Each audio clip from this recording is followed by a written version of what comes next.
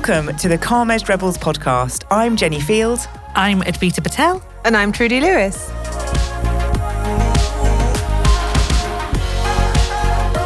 So in this episode, I want us to talk about confidence because it's one of those topics that always comes up in our coaching retreats. When we ask our coachees what is one of their key objectives, they always say they want to build more confidence, they want to feel bolder about some of the goals that they have, and they feel that sometimes that can stop them progressing. As a confidence coach, I talk about, obviously, confidence a lot, and it was actually one of our very early episodes on imposter syndrome, which was has been one of our biggest downloads actually. And since that first episode, we have done a few more in various other seasons, and they've always been quite popular. And you would have seen in one of the last seasons, I have changed my mind a lot around imposter syndrome. And imposter syndrome is something that I have understood now that it isn't actually a fair reflection on the research that was done in the 70s on how we feel about ourselves. And what imposter syndrome often means is that we feel like we're frauds, we feel like we don't belong, we feel like we shouldn't get the job and one day we're going to be found out. And we shared in one of the last seasons an article by Ruchika Tulshyan and Jodie Ann Briley, who wrote for the Harvard Business Review about how to stop telling women that they've got imposter syndrome. And we'll share all those past episodes in our show notes if you're interested.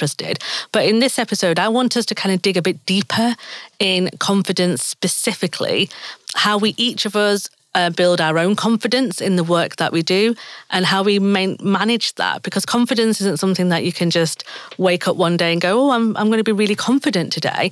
And I'm also not the biggest fan of fake it till you make it.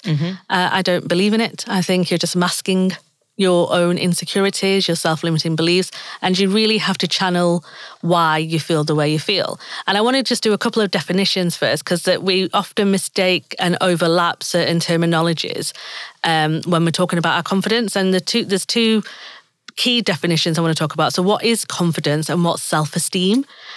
Because each one is quite different. So confidence is when you have little doubt about yourself and your abilities. So that means that you know that you're confident in your work, you know you're going to deliver great work, you're aware of where you may need some growth. And the other part of confidence is that you've got a feeling of trust in somebody else that they're going to do their job well as well. So you've got confidence in them. Self-esteem is when you have high self-esteem, that's when you value your sense of worth.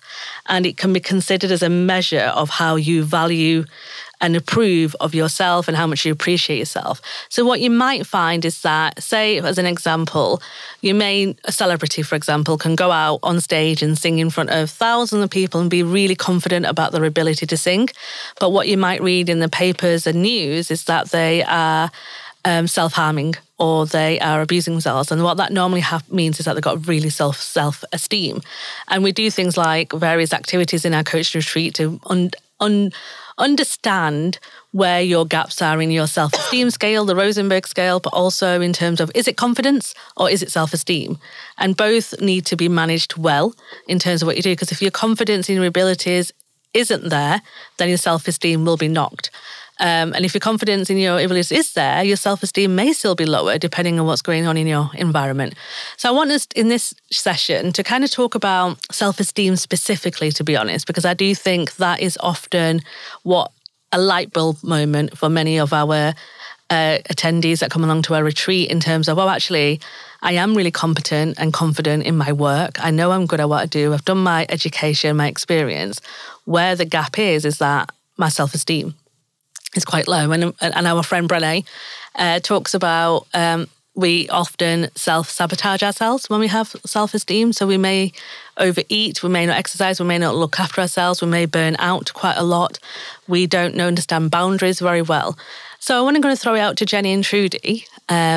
And I won't pick on one of you, whoever wants to interject. That was very kind, wasn't it? I thought so. Whoever wants to interject. In terms of where self-esteem, and I mean, first of all, before we spoke about this and before I was spoken to you about this, were you aware the differences between the confidence and the self-esteem kind of definitions? No, I wasn't until we did probably the first coaching retreat where you started to really break down the definitions, where you were starting to research and read and learn more about confidence. I think I think we've all been on that journey together, as we are one. So as you've read more, as is always the way, we share as we learn, regularly. And I think, when we did the first imposter syndrome one, we all felt quite similarly about it. Then you were the one that came forward and said, look, I've read more about this. This is what it is. And then, the gap between confidence and self-esteem certainly wasn't something I've considered. And I so enjoy that distinction. For me and for others, because I think it's a real revelation about how we just think confidence is all of those things together. We think, oh, they're really confident. Yeah.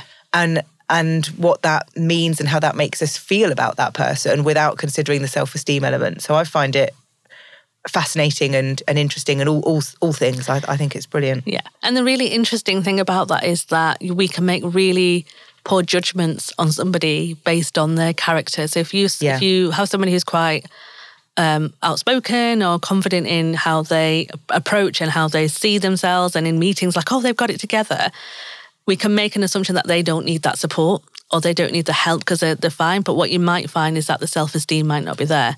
So they don't take feedback very well. So one of the symptoms is that when you say to somebody, oh, you did some really good work, rather than just going, oh, thanks, I appreciate that, they'll go, no, I didn't. There was like 1,500 other people involved. And that only took me 1 minute when we know it's taken them like 3 months to get to do that work. So that is a sign of like, how much are you appreciating and valuing yourself? Trudy? Yeah. I kind of knew the difference. But yes, like Jenny, I found, all of the times that you've shared it and explained the explanations around it, I think that's really useful to learn the difference between the two, because I would have probably initially just clumped them all together in confidence at some point. But I do think it's an incredibly important thing to have a distinction about, because a lot of people say things like, I'm not good enough. And that speaks to their self-esteem. I'm not good enough. And it's an interesting thing, because in coaching, it's also quite challenging to break that down because you have to delve back into the person's past a little bit, because there's only, it's only when you start to delve, dig deeper and say, well, what happened? At what point did you start to feel less than for you to be at this stage right now? And, it's that kind of, it's quite a deep one to go into, simply because for so many people, they don't even remember some people. And it's only when you start to go there that they begin to think, actually somebody said this when I was a child, or this happened. And as a result, I had a lack of self-esteem and so on. But then if you were to clump them all together, they would never see that. No. The breakthrough from actually coming out of self-esteem is quite powerful, and it makes such a massive difference to how people or an individual just deals with their life. So I think it's really an important distinction, as well as it being an interesting one. Yeah. And I think it's incredibly useful that sometimes, as we coach at the coaching retreat, we address some of this as well, because, there are different people, everybody's coming from a different angle. So it's looking at what their take on it, because, one's person, I'm not good enough, is different from another person's I'm not good enough. And that's the thing about confidence. What you may see as, this is what I should be. It's very different. It's quite subjective. For some people, it's, I want to stand in front of 20,000 people and speak on stage. And that's what confidence means to me. And for others is, I want to be able to articulate my thoughts with clarity in a meeting and not feel the fear. Yeah. And both are equally important. And I think that's imperative and critical for those who are trying to understand what confidence means to them, to understand that, because we've spoken about comparison quite a lot in this season and in previous seasons. And just because you see somebody doing something doesn't mean that you need to be doing that if you don't want to do that. You know, and we seem to have this kind of this followership thing going on, that we think we need to do it to be successful, and that's not quite true. The other thing about self-esteem is that you need an element of vulnerability as well, and vulnerable confidence, which is, I know it kind of goes against each other a little bit, but you do need to have a little bit of vulnerability in terms of understanding what you need to say to others to help you grow in your confidence and self-esteem. And it's not hiding things away. So if you need clarity and you need support, then to help boost your self-esteem, then it's okay for you to say, do you know what, this isn't quite okay for me, and I need X, Y, and Z from you to help me. And there's nothing wrong with that. But people fear again, and it's once again, it's peppered with this whole imposter syndrome that people talk about. And even though it's now recognised that it's not a syndrome and it's not something that we should pay too much attention to on an individual basis, it's something about the environment. People still talk about it. Mm-hmm. So people still say to me, oh, I feel like a fraud. I feel like I don't belong in this space and I don't think I should be here. I don't know why I've been given that opportunity. And in the work that I do with the Leader Like Me, with the underrepresented women of colour, they're specifically, did I get that job because I'm a woman of colour? Or did I get that job because I'm qualified and experienced? And it's because of their lived experience and the behaviours that they have had from others has made them feel that way. So it's really important around your vulnerability around self-esteem and confidence as well. And it takes time. And that's the other thing I want to just kind of mention as well. So I did kind of just briefly before talk about the Rosenberg scale, because it is a framework that you can use, and we'll share it in our show notes if anyone is interested in knowing more about that. But what I would say, and for me personally, it'd be really good to get both your views. Self-esteem goes up and down for me, and it's 100% dependent on my environment and what is happening around me at that time. So if I've had somebody's made a comment on social about something that I've done and have been a bit, passive aggressive, which often happens on social, I will be quite bold and be like, no, this is what we're doing, this is what we should be doing. But then I will have a bit of like, I don't know if am I right person? So, my kind of confidence around and self-esteem around that dips, not for long, because I've got techniques and tips now to get me out of that, but it can really impact me. And what I've realised with my self-esteem is highly dependent on environments and other people, not necessarily me. And that's something it took me a long time to figure out. So I'm very protective of my environment and my boundaries. And again, I'm referring back to Brené's quote, if you're not in the arena, getting your butt kicked with me, then I'm not really interested in what you have to say, which I know is a very privileged position to take because I work for myself. When you work in an organisation and you've got leaders, how do you manage that? Like, how do you protect your kind of yourself in some of the feedback you might get? Because I speak to leaders and say, well, we need to help them improve and get better. But I suppose it's dependent on how you do that, right? And because you have to be very wary of the feedback you're getting, which can knock you. So how do you manage that? Jenny? Oh, God, that's a big question. I know. I was thinking exactly the same thing and thinking, I hope she doesn't ask me. Yeah, thanks. So, I'm scribbling as you've been talking about the sort of the distinction between the two, and I keep coming back to this: self-esteem is the value of your sense of worth. It's the measure of how you appreciate yourself. And I think your question then was kind of how do you manage that? If you take the view that your sense of worth is coming from someone else. Yeah. But I would throw that back to you to say... boomerang effect. Isn't it? Yeah. So it was interesting when you were saying your self-esteem is impacted by other people, whereas I feel like your self-esteem is yours and therefore shouldn't be impacted by other people if it's down to how I value myself. Yeah.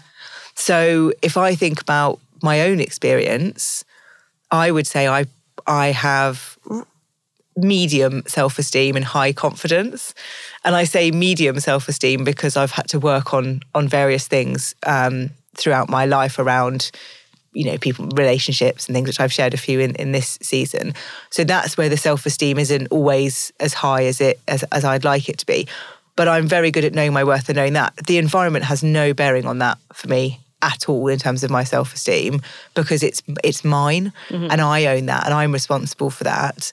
And that's about me making sure that if I'm starting to wobble about, my value or my worth, then that's about having, a grown-up conversation about that. So even if I'm trying to think of a situation which isn't work-related, but it's maybe sort of being at home and thinking, I'm going to ask my husband if he'll do dinner tonight. That for me is quite a big thing to ask, which links to previous things in my past. Whereas I know, because my husband said to me, just ask, can you do dinner? Yeah, sure. Like it's absolutely no problem at all. And that's a little bit linked to that self-esteem of having that courage to sort of say that and do that. But that's not down to anybody other than me having to get control of myself and going, just ask. Yeah, but the reason you feel the way you feel is because of your past lived experiences. It is, but And that somebody else made you feel the way you feel. They did. Which is a trigger. It is. But it's not, my self-esteem doesn't go up and down based on the environment that I'm in. There are things that might have situations I might be in where I have to draw on my past experiences and my learnings with which to behave in a way to help me get through that. But it's not like my self-esteem has been knocked because of something that's happened to me, because I feel like I know what my worth is. I know that I'm important. I know that I have to look after myself first. I've got all of those things that I don't know what would happen in my environment to knock that.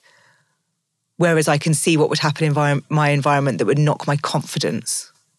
I suppose is what I'm as I'm sort of reflecting on. Fair. See, I am very, very confident in my abilities. very, very, very, very confident. And the reason I am confident in my abilities is because I've done the work.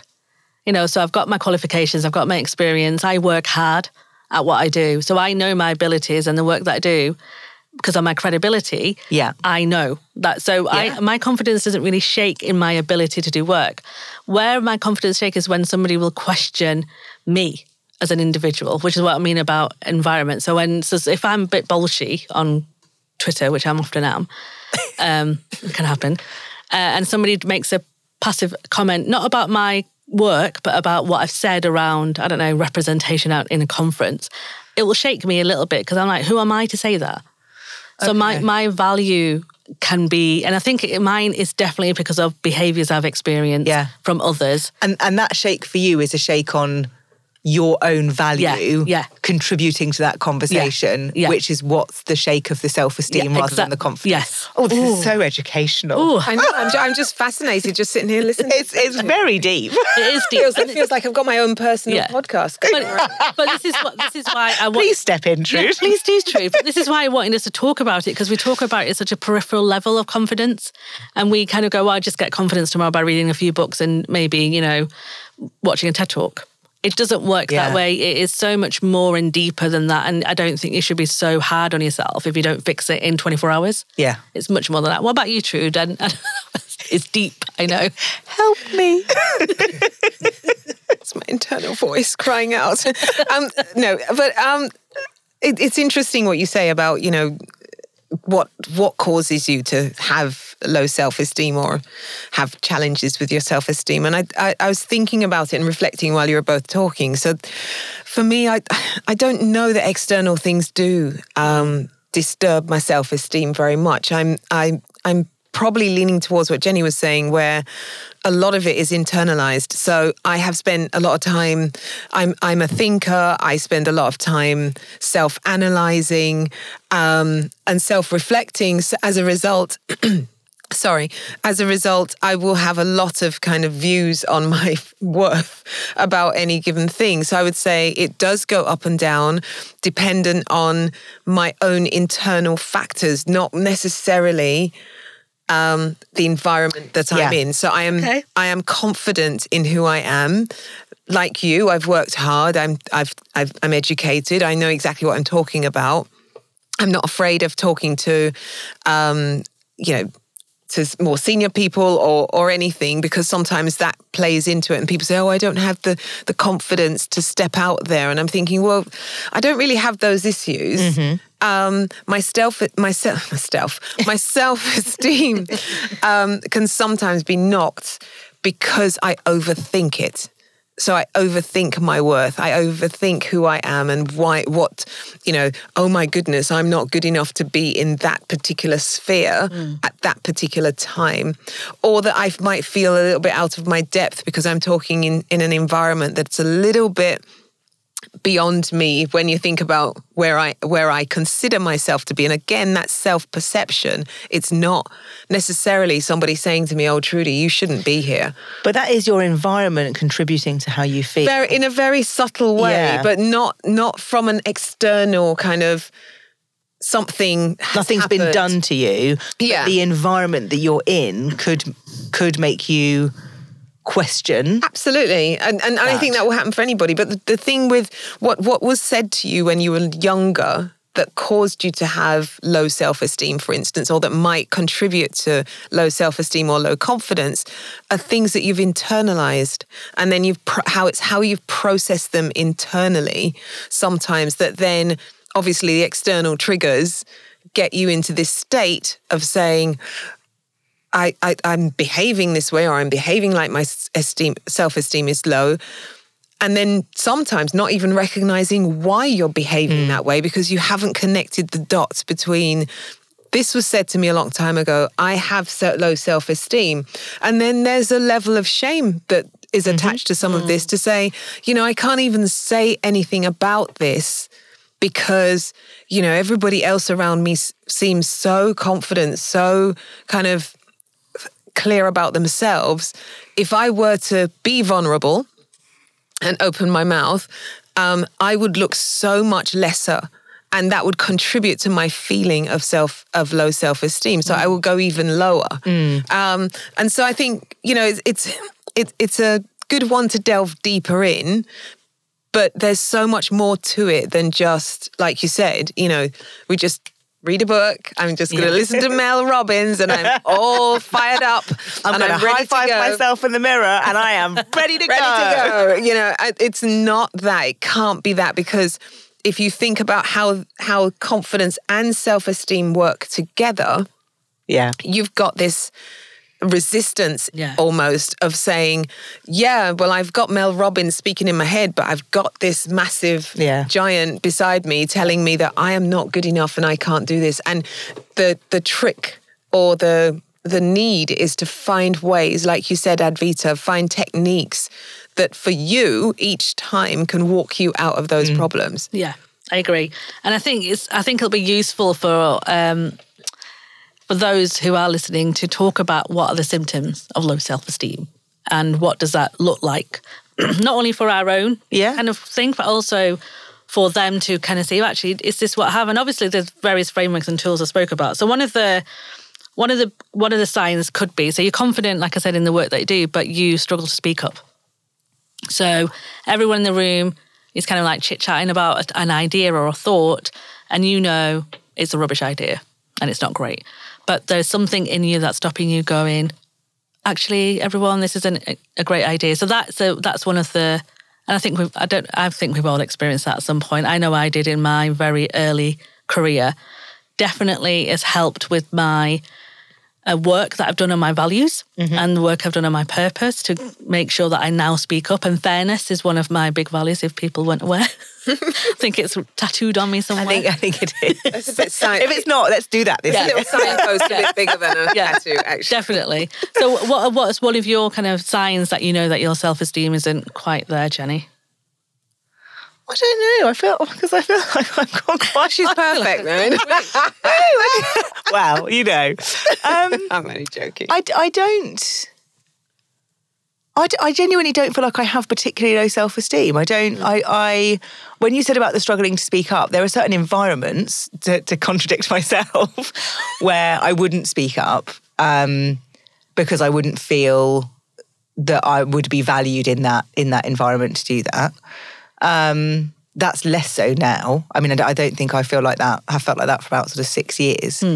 But I would say going back sort of 6-7 years ago, there are definitely things where I didn't speak up where I kind of should have done. And that has, if you look at where I was 7 years ago and where I am now, you can, even photographs. We were doing this the other day, weren't we? Let's look at photographs of us 7 years ago and photographs of us now, and you can really see that difference. So I think there is something, but I'm trying to think of what a symptom would be if I was, and I'm really struggling. So I'm going to see if Trudy's got anything. Well, I think the only symptom for me would probably be withdrawal. Yeah.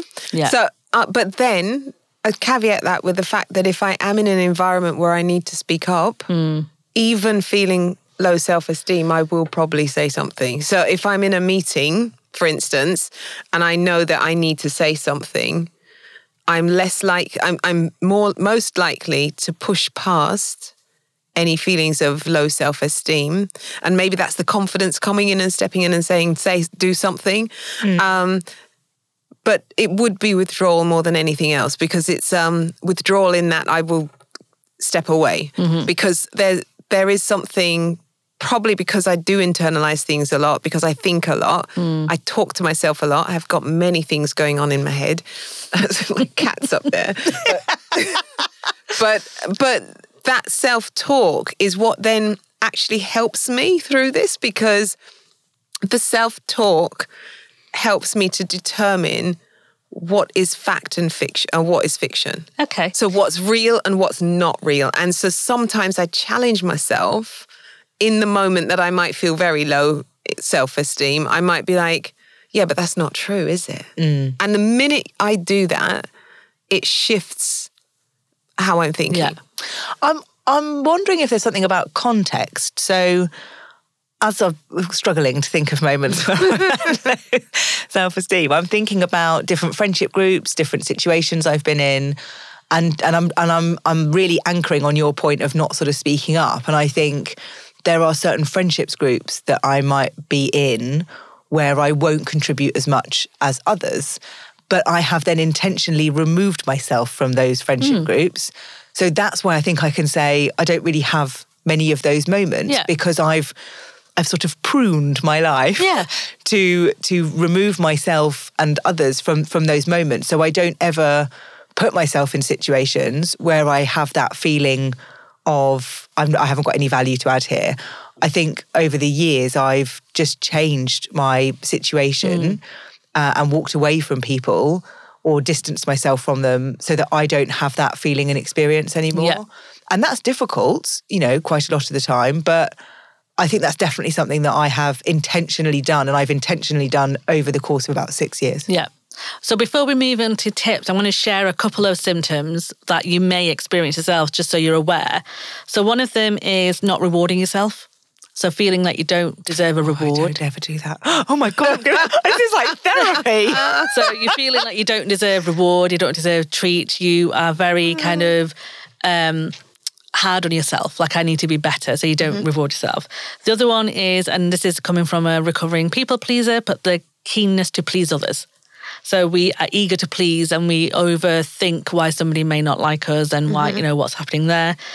We feel very self-conscious about ourselves. So this is work that I've done on myself for a long time, especially because I realised that my consciousness about who I was and what I did stopped me speaking on podcast and speaking on stage because I was really self-conscious. So that's something to really think about. You avoid challenges because you want to be perfect. So you won't take risks. You won't step into an uncomfortable situation because you don't want anyone to see gaps in your kind of perfection that you created for yourself. You apologise a lot. And I know there's lots of people who do this. So I apologise a lot, but it doesn't mean, it depends. It does, Trudy. It does. It does. It's a fact. It's a fact. No, but it is a symptom of self-esteem where you apologise a lot. You feel like you have to apologise a lot for things. You criticise yourself a lot.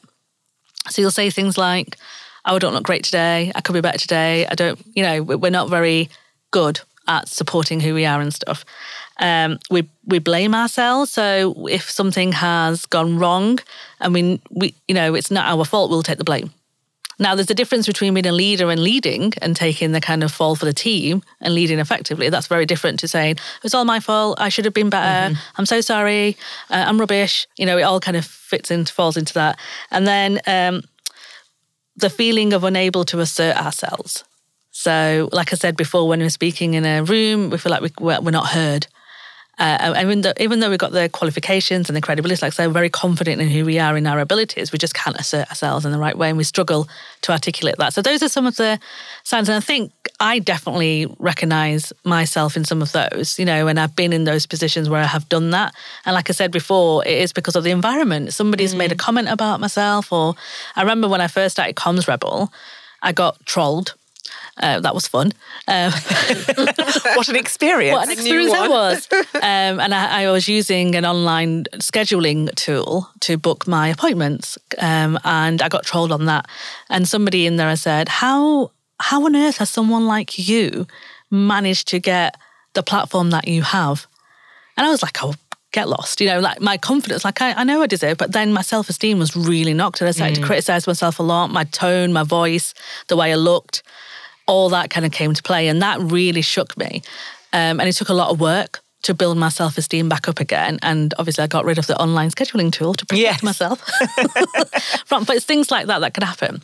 So I know we kind of shared vague tips, I would say, throughout this discussion. Some tips. But any kind of tips you have, Trudy, let's go to you first, what people can do to build their self-esteem.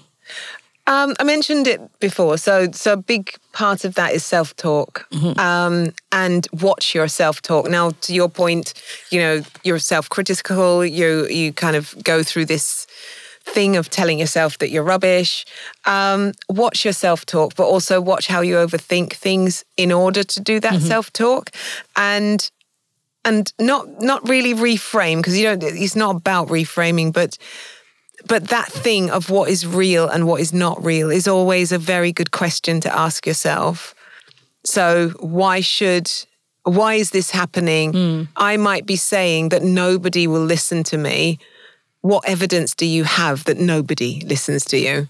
And it's challenging the fact that you're telling yourself this stuff, but there's no evidence to prove that. So there's a real little tactic that you can do for yourself, is that whenever you find yourself in that position, is to get something to take your attention away and to actually ask yourself the question,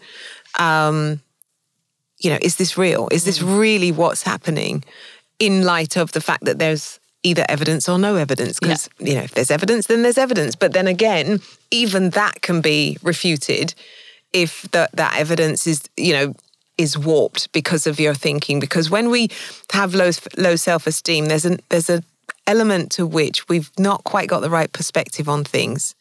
And sometimes we're looking at things from a very assumptive viewpoint. So we have to watch that, and we have to kind of challenge the thoughts that we have coming through. That's a really big one.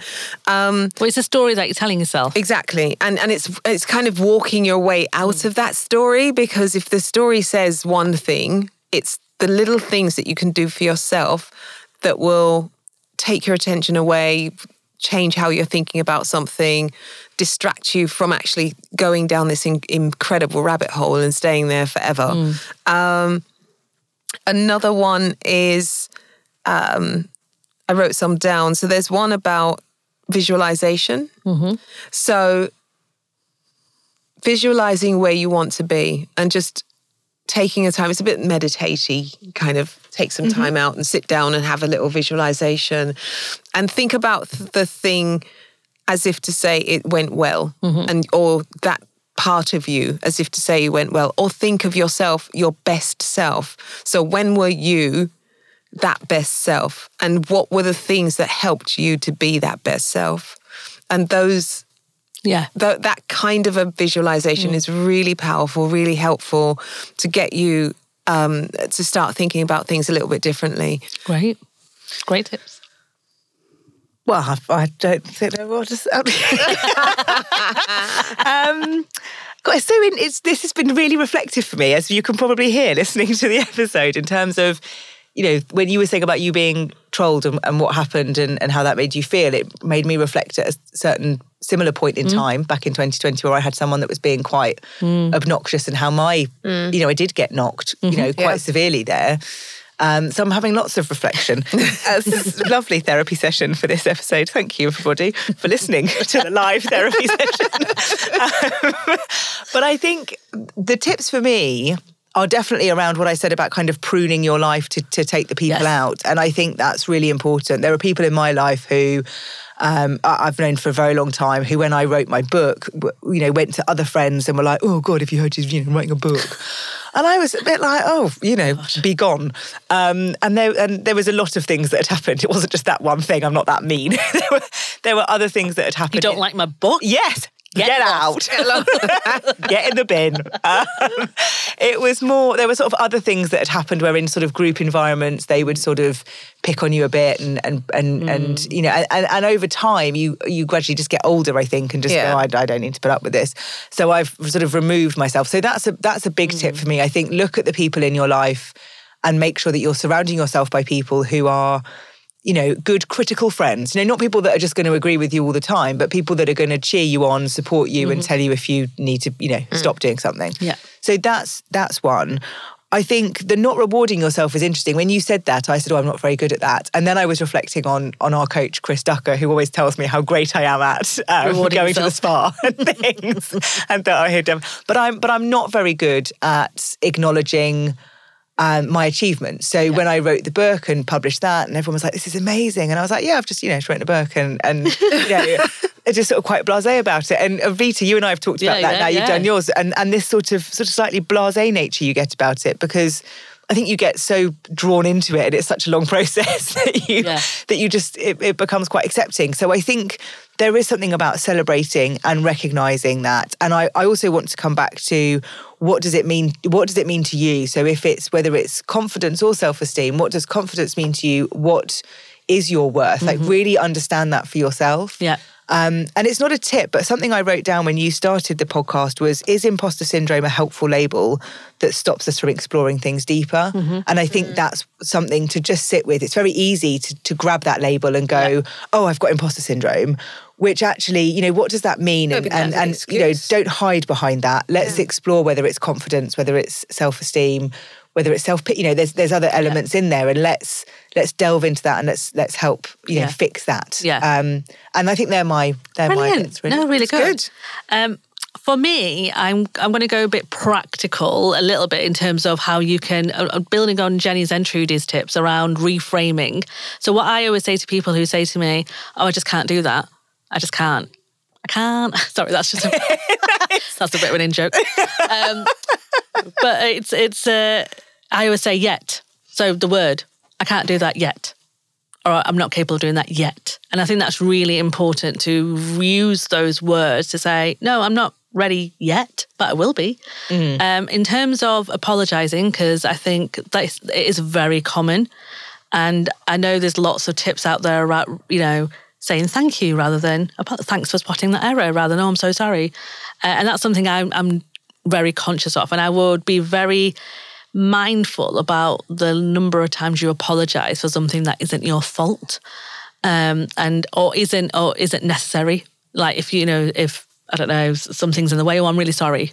Like I'll move that out of the way. You don't need to kind of say that. So what I would say, because it's such a regular pattern that you don't recognise you're doing that, is to track it and get an accountability buddy to spot that in you. So speak to a colleague or a friend or whoever and say, look, if I keep saying something, let me know, like nudge me or text me or whatever, then you're aware of it. Because once you become more aware of it, you can make the change happen. And the other thing I want to kind of, the final point is to Jenny's point, is you don't know what you don't know. So it's really important to sit down and really identify what it is that you're trying to do. So is it about wanting to have more impact? Is it about wanting to influence people? Is it about wanting to speak up? Is it that you want to be a podcaster or you want to speak on stage? Find out what it is, because then you can work towards it. But if you kind of just say a very broad, I want to be more confident, what does that even mean? Confident in what? Confident in more, I want to be a better cook. Confident that I want to run the London Marathon. Never going to happen, but no, thank you. No, thank you. But just pick up. Trudy was very quiet then. I was like, crikey. No. But find what is it? What is it that you want to be more confident in? Do you want to be able to speak up more in front of your boss? What is it? And that's when you can get the true help and support as well. But yeah, those are our tips. God, that was filled. Oh, I feel like I need a little cup of tea. That was a bit deeper than I thought it was going to get. Yeah, I definitely need a cup of tea. I'm going to go make a cup. Maybe a gin.